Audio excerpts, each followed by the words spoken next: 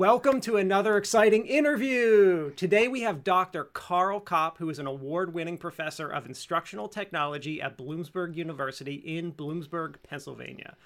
Carl, whose doctoral degree is from the University of Pittsburgh, and we're going to talk a little bit about that today, is the director of Bloomsburg's Institute for Interactive Technologies and is recognized internationally as an expert in the application of games, game thinking, and gamification learning. I wouldn't say he's just recognized as an expert. He is the expert in that. He's currently a senior researcher on a grant sponsored by the NIH, National Institute of Health, and has worked for several NSF grants, and he's the advisor for several EdTech startup companies.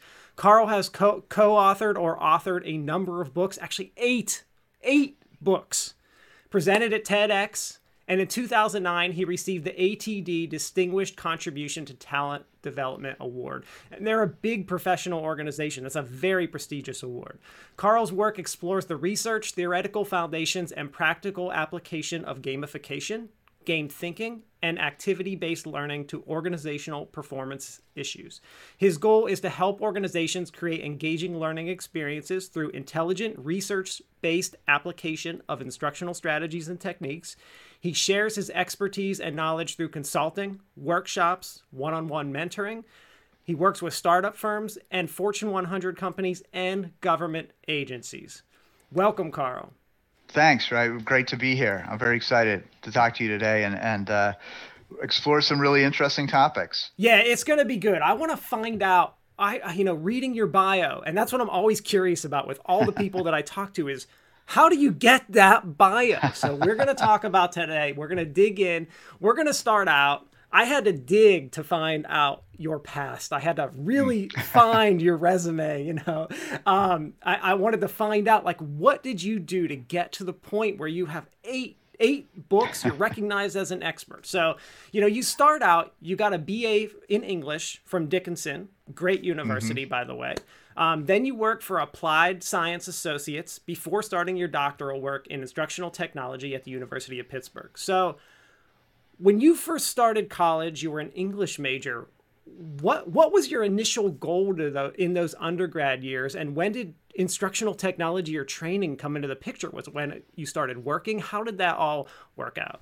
Right. So it's kind of interesting. So my father was a teacher. My mother taught. My grandmother taught. My grandmother taught biology, and she actually got 2 biology degrees because she felt that one was getting out of date. Gotcha. So I always had the kind of a teaching focus in my family. And I always tell the story that I really got involved in instructional technology when I was in 6th grade. So there was a girl in 6th grade named Kitty Neal who went into Little Theater. And so I went into Little Theater.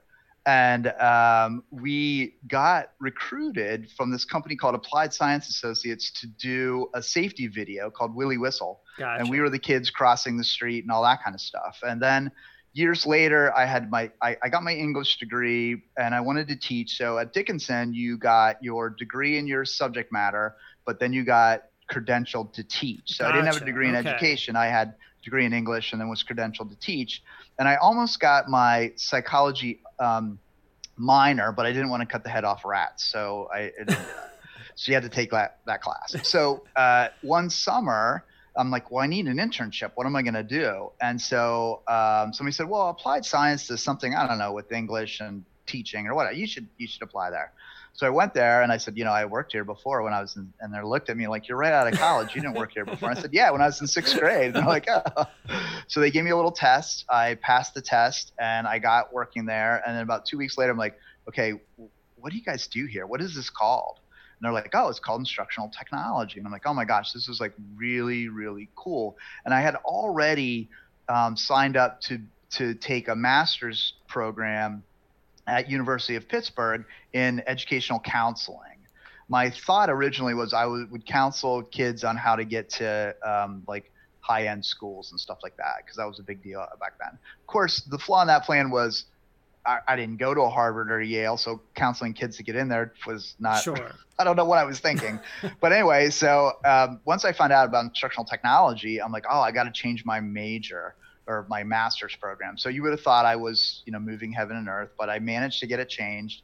and then really kind of fell in love with the field because it was so fascinating. And then the fortunate thing to me is as I was learning instructional design and technology, I was applying it at Applied Science Associates. So I got to see it kind of in real life and work in real life. And that was really kind of a lot of fun for me. So I'm like, oh my gosh, this is a really awesome career.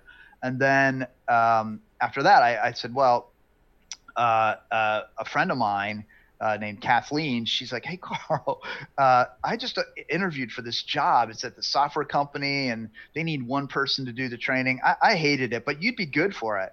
So I'm like, okay, thanks, Kathleen. So I actually went and applied for that job and became a one-person training department in software. Nice. And so, yeah, that taught me a lot about software and trying to figure out software and how software works and all that kind of stuff. And so I did that for a few years and got my master's. And then I said, well, I'm not that far from my doctorate. Why don't I just take a few more courses and get my doctorate? Not thinking at all about the dissertation. And now, did you know you wanted to be a professor at this point? Was that your kind of goal? I had thought that I would like to teach. Yes. I thought being a professor, I wanted to teach. And I thought I didn't want to teach necessarily in high school. I had done that. I had one student, I had student taught, and I had one student, and he never reacted to anything that I said in class and was very stoic. And one day I was teaching and he really enthusiastically raises his hand. And I'm like, oh my gosh, I finally got through this kid. I said, yeah. What do you want? He goes, I really like your tie. Like, seriously? That's all you? So wow, middle school's really tough. And then high school, I didn't think would be any easier. So, and I was fascinated by the whole college kind of thinking about knowledge and imparting knowledge and all that kind of stuff. So I'm like, that would be a good place to go. And I also thought naively, I'm like, oh, what's the three reasons you want this job, right? As a professor, right? June, July, and August. Yeah.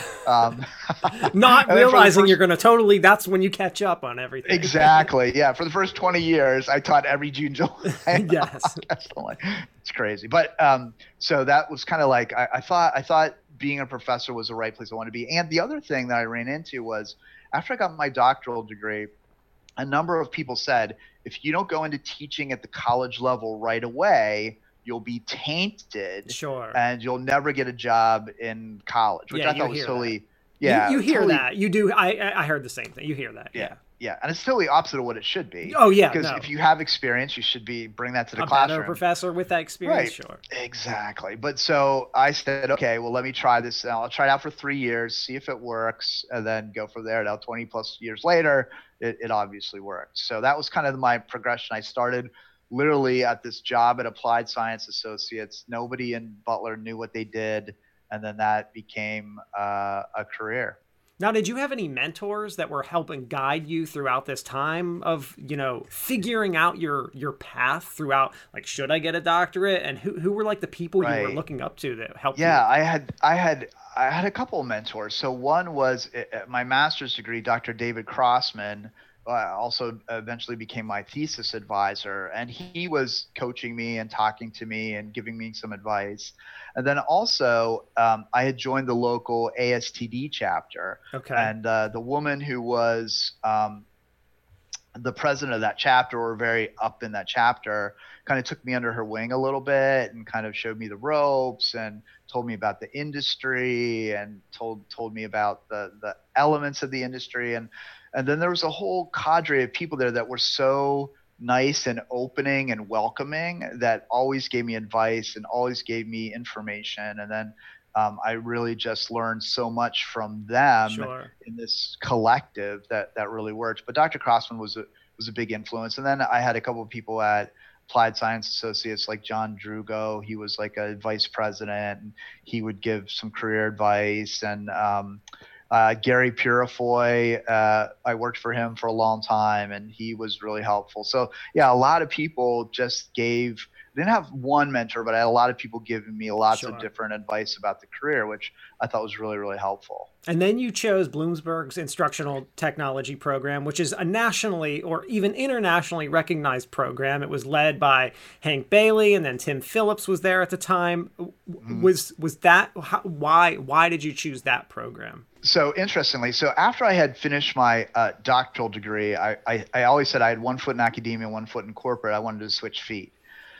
So I looked around for places that would maybe hire someone in instructional technology, and I saw a couple of places. But what I liked about Bloomsburg was they had the Corporate Advisory Council, which is a group of folks that, and I thought, wow, that's fantastic. That's because my biggest fear was losing kind of the edge of corporate. I didn't want to lose that kind of like momentum and speed and all that kind of stuff. So I wanted a program that had that, and Bloomsburg had that program already in place. So it was really, really attractive to me. I looked at some other programs that didn't have that corporate tie.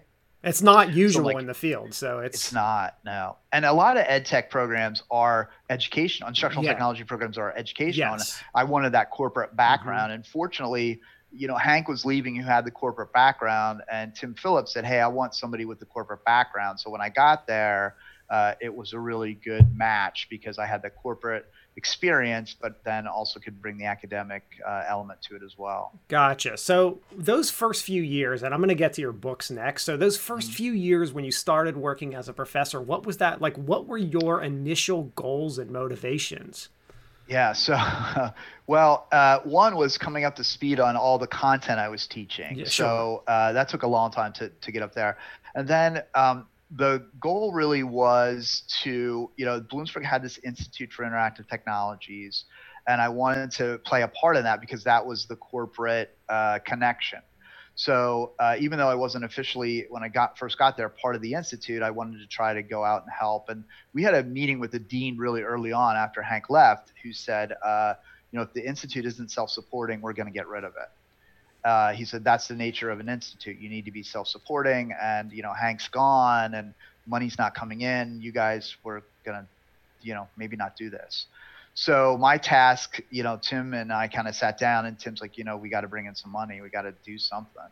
So I would go out and try to, with whatever contacts I had, try to get things. And it was not real successful. We had one good project with AT&T, an alumni. Jonathan Jones actually said, hey, AT&T, we want to do a project. Can you do that? And then we got very fortunate where the Department of Public Welfare, e-learning was coming on really strong. This is like in 97, 98, 99. And he's like, we want to change all of our training to online training.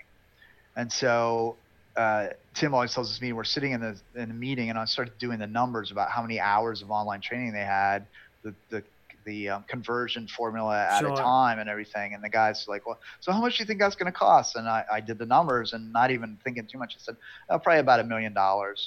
And the gentleman didn't even blink, so I should ask for more. But he didn't even blink, and then Tim's like, okay. And then afterwards, he's like, how are we going to spend $1 million? I'm like, we'll spend it.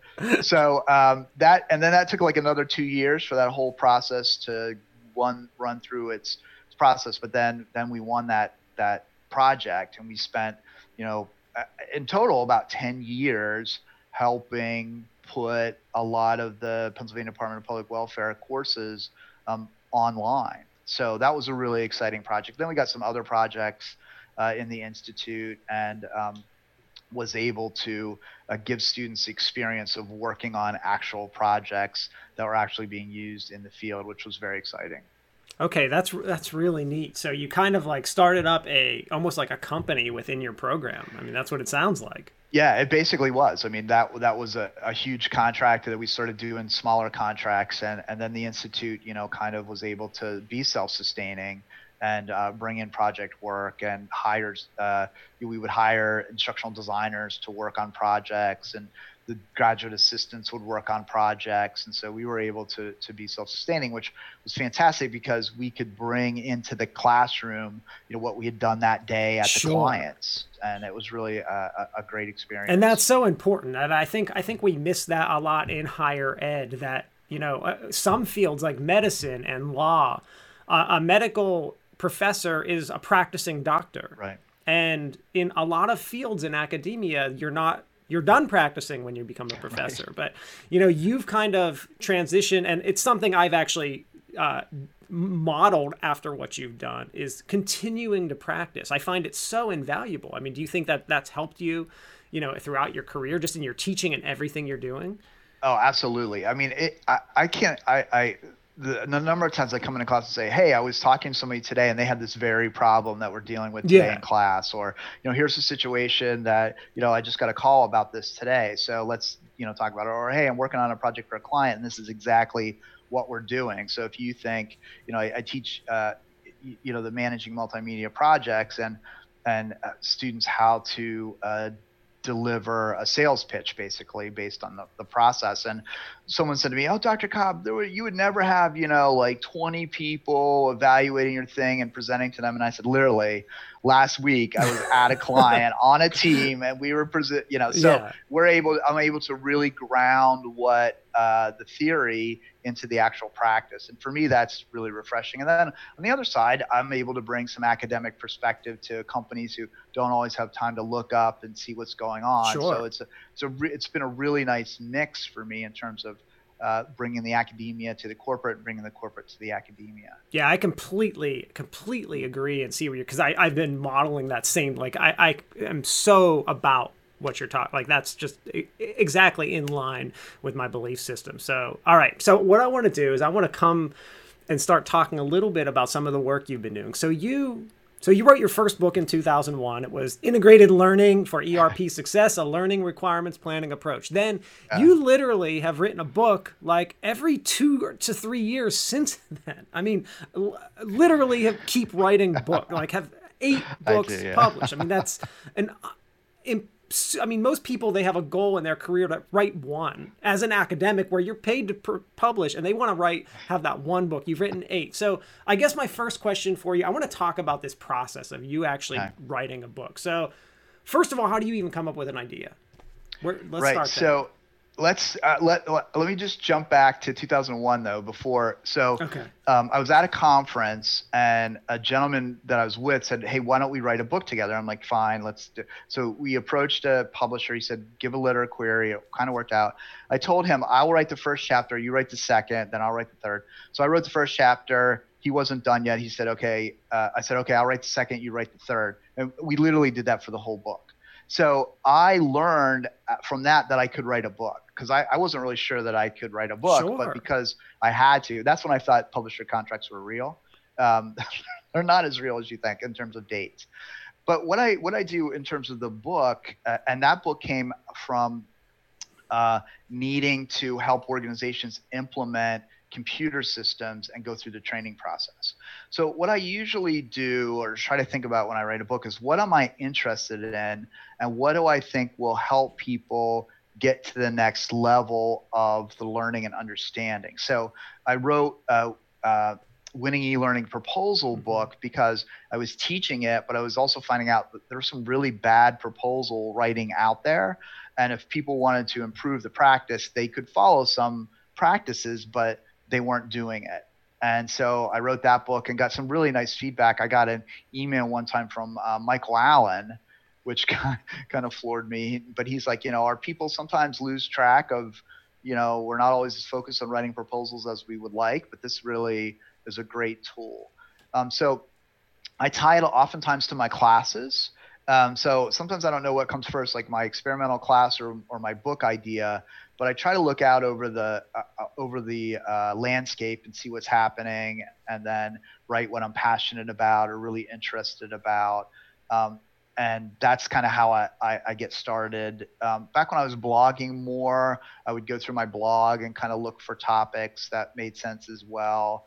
And look at that. So that's kind of how the ideas kind of come from surveying kind of the industry. What questions am I getting from my consultant clients? What kind of projects am I working on? And that's kind of brings the idea to fruition. Then I've done it enough times, then there's an outline. It's if you're going to write that much, you kind of need a formula. So it's a little formulaic in terms of the writing process. So you have to have a definition. That's the first chapter, setting the stage. Then I kind of lay it out. Then I have case studies. then I kind of have next steps, and that's kind of the book. So do you go and actively find a publisher for all your books? Is that how it works? Like you write a white paper or a sample of what it's going to be, and you go out and find a publisher? So early in my career, yeah, that's exactly what I had to do. I had to go find a publisher, write a letter of query, do a sample chapter, do an outline. It goes to their committee. They have to approve it, and then you go from there. So the first two books I wrote were independent publishers, Okay.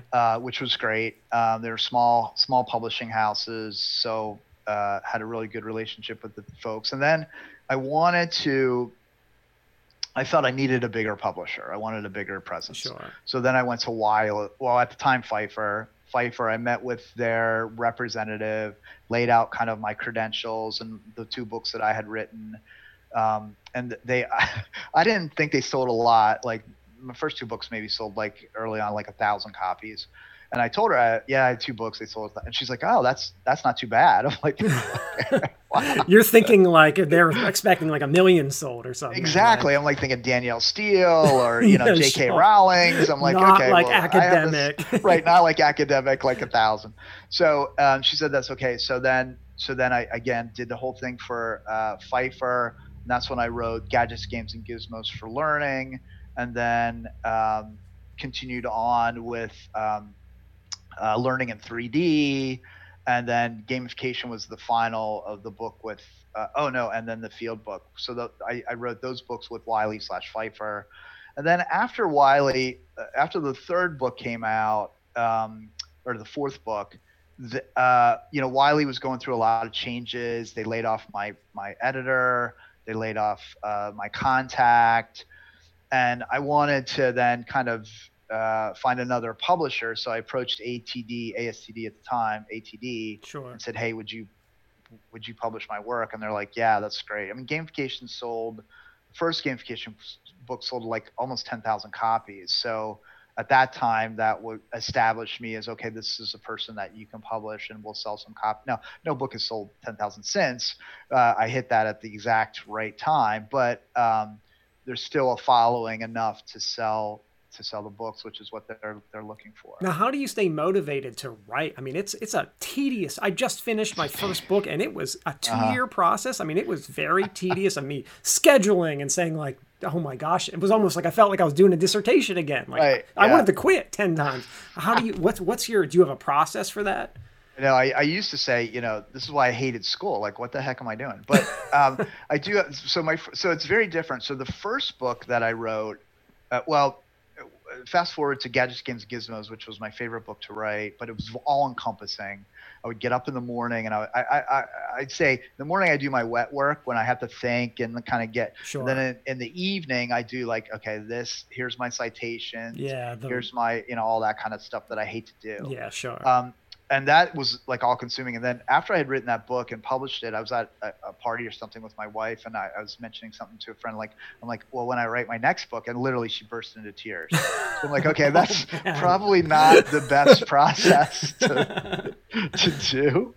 So subsequently, it's kind of like anything that you do. The more you do it, the more you get used to it. Sure. So my process now is, and I try to use co-authors a lot. I like to write with co-authors because I don't have every idea. I don't know everything, and they push and prod. Sure, it helps really it helps you motivate each other. It's great, and I think writing is a thinking process. So it's not just a recording of what you know. You think about it, and so what I do now is I'll put together. I'll have an idea for a book, and then I'll put together an outline of the book, and then I know they want a first chapter, so then I'll write a first chapter. I'll send it off to ATD. It goes to their committee. They see if they like it. If they say yes, then I start writing the subsequent chapters. I'm pretty linear in how I write a book. I like to do the first chapter, second chapter, etc. Gotcha. And then I have a process for getting case studies. So I work a lot with vendors as a consultant and doing stuff. So I have almost a template. I said, hey, I'd like to have you in my book. Here's a template that you can follow. Could you do this? And they like to have control over the copy and all that kind of stuff. And then they can get permission from their client and that kind of stuff. I don't have to deal with that. So I have them do the case studies, and then I kind of round out the book with any other things that need to be done in terms of templates or workbooks. And I try to write definitely in the morning. And for the gamification book, actually, I knew I was writing the book, so I would do blog posts on pieces that I knew were going to be in the Gotcha. book, and then just did that process. So yeah, it's just sitting down, and I have books all stacked all around me, and I going through the book and highlighting this or doing that, or oh, this is a good idea, or oh, I had this conversation with this person. Like the gamification book, I had a lot of content. I got into a big early on in gamification, a big kind of argument with Kathy Sierra, and it was an intellectual argument. It was all, she has taken a lot of crap, and so I was like, okay, let's just keep this as intellectual as possible. And it was, but she really forced me to make some thoughts about what gamification was all about, and what I thought it really meant, from being superficial. And so that made it into the book and those kind of things. Would So you say that's your most successful work, or what do you think is your most successful work? And is that the same as your favorite work? it's not the same. So my favorite work is Gadgets, Games, and Gizmos for Learning. I just had so much fun writing that book. I think it captured what I was thinking at the time. There's a sense of whimsy a little bit in that book.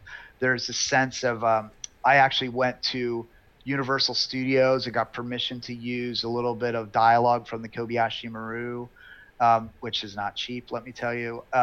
So anyway, and my wife's like, why are you doing that? It's going to be like more than the whole book. I'm like, I know, but I want this in that book. So that was my favorite book.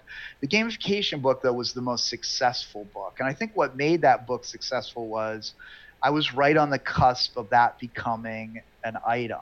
So I had been researching it. I had been thinking about the concept of gamification for a while, but I didn't have a term for it. I didn't know what to call it. But I knew I wanted to use pieces and parts of games. I didn't want to use the whole thing. Then I saw this term gamification. I'm like, that's it. That's exactly what I want to do for this book.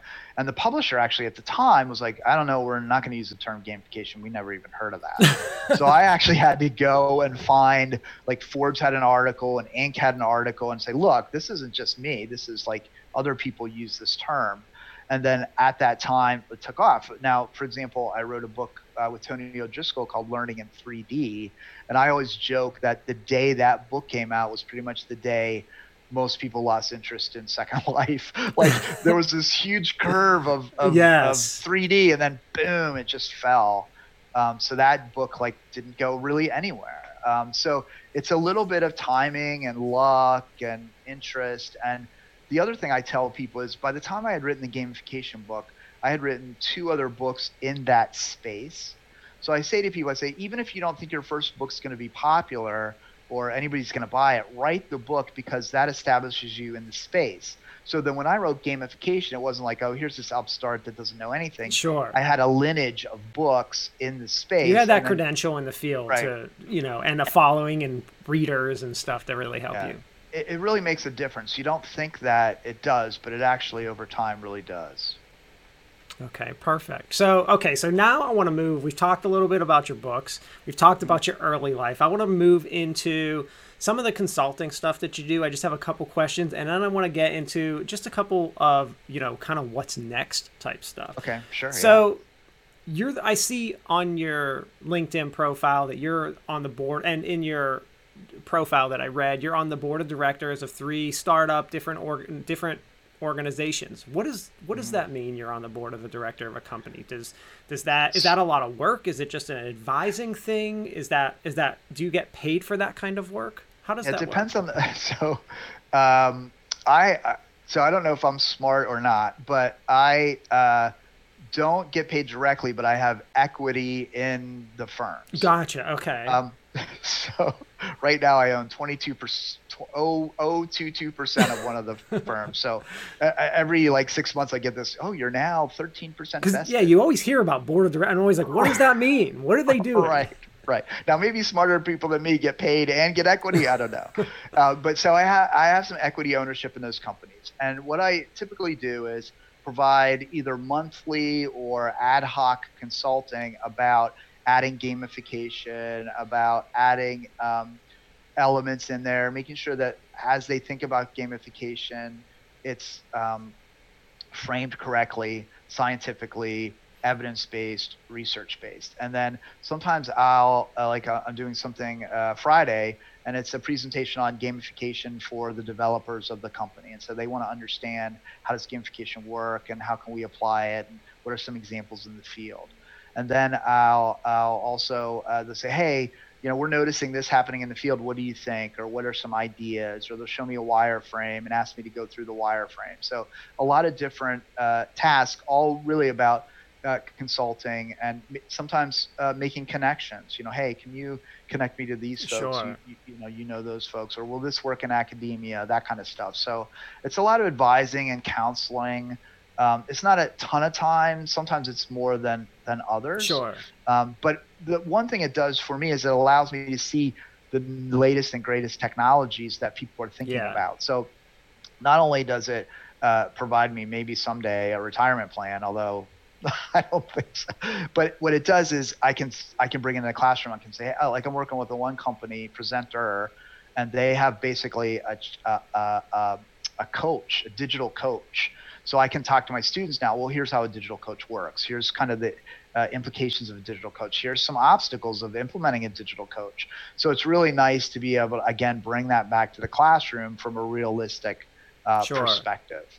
Yeah, that's pretty cool. It's interesting to hear. I saw that and I was like, I got to ask him about this because that's really cool. It's really cool to be involved with that. Yeah. Yeah, I thought that was neat. So another thing that I was interested in from your resume is that you've created these courses for Lynda, which is now owned by LinkedIn. And I was really curious, how does that work? Did they approach you to develop those courses? What was that like to develop courses for them? Yeah, it was really cool. So, and I'm very fortunate because I got in just when lynda.com was purchased by LinkedIn and then purchased by Microsoft. So I got to see like the whole thing, which was kind of cool. It was at a conference. I had given a presentation, and a gentleman, Aaron, had approached me and said, hey, I saw your presentation. It's really interesting. I work with lynda.com. We're looking for, they call them authors. We're looking for an author. Would you be interested in being an author? And I said, yeah, fine, like on gamification.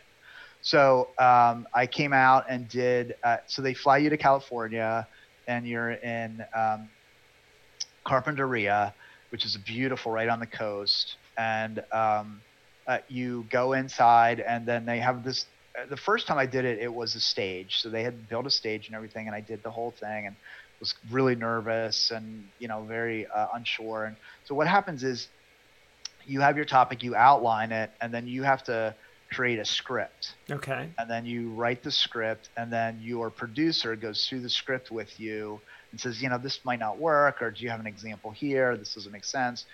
What kind of image should we show here? What kind of things should we do there? So kind of go through that process. So once you get that process in it and it's good, then you fly out, and then you have to pick like your shirt and everything, and they have to pick that. And then you film from about 8 o'clock in the morning to maybe 2 or 3 in the afternoon. Your voice starts to go. Sure. So then they give you a break there, and then you do. Most of mine were what's called live action. So it was just me speaking to the camera. Although I had some things where you go into the booth and you kind of show how software works or how software interacts. So I had done the one course, and then they said that, they really liked it. And then they said, hey, can you do another course and another course? And then so it just started. So I think I have maybe close to 9 or 10 LinkedIn learning courses. Yeah. That's pretty cool. So, did you own the courses, or how does that work? Like, how does that, or do they pay someone a fee? Yeah, so they'll pay an advance to do the course, and then you get royalties against that advance. Gotcha. So they kind of own the first contract I signed was a very kind of loose, like, okay, just don't compete with us, and we understand this is your content, so don't. So I don't know if it's gotten more formal with Microsoft.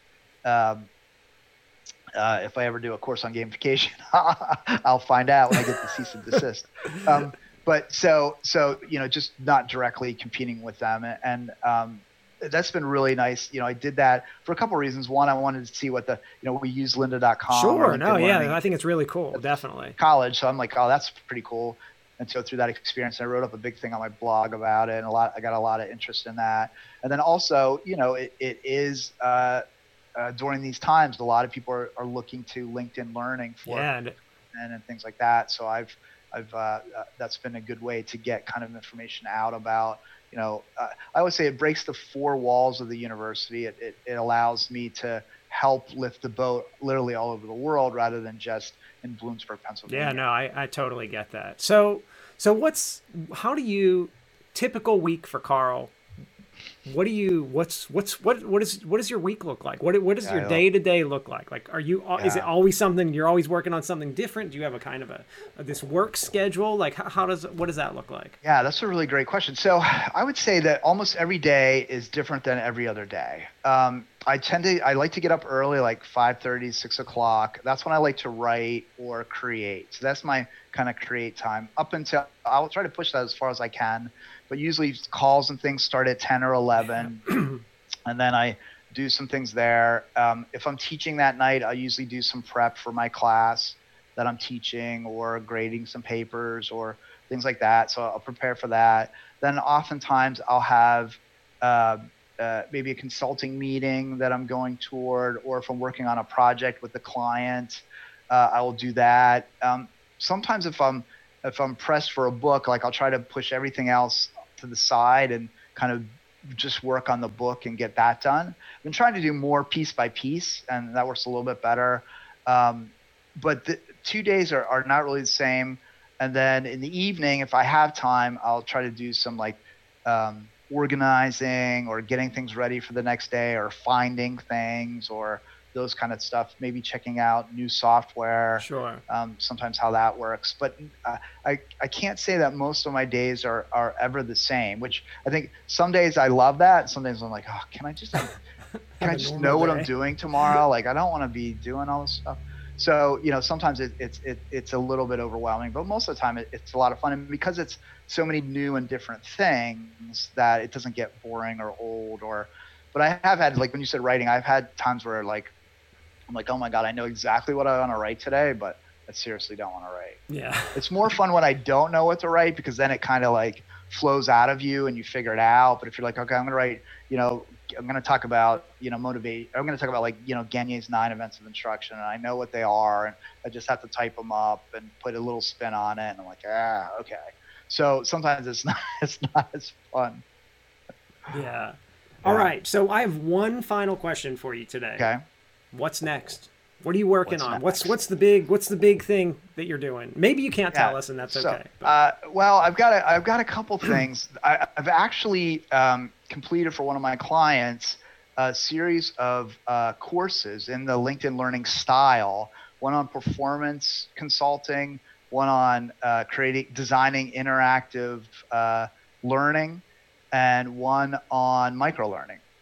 So that's been consuming all my time because I've been recording in my basement. I've been doing post production, and I've written the scripts and all that. My sure. my wife is like the director, so that's been a huge project that I just finished. And what I'm trying to do is get instead of doing the face-to-face workshops, do this as almost a substitute for the Sure. face-to-face, and then have me do like consulting and things kind of on the side, wrapped into kind of like a bundle.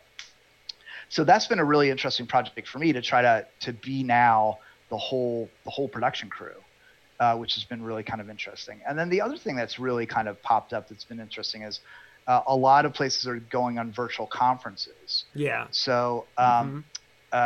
a couple colleagues of mine, Kevin Thorne and Deborah Thomas, and I, last year we did a workshop in a house in Florida where every room was themed after a different game, which is really cool. But we can't do that this year, so we're moving that all online. So we have a conference called Step Away, and Deborah has access to a virtual platform, so she's doing kind of virtual platform stuff, a 3D virtual platform.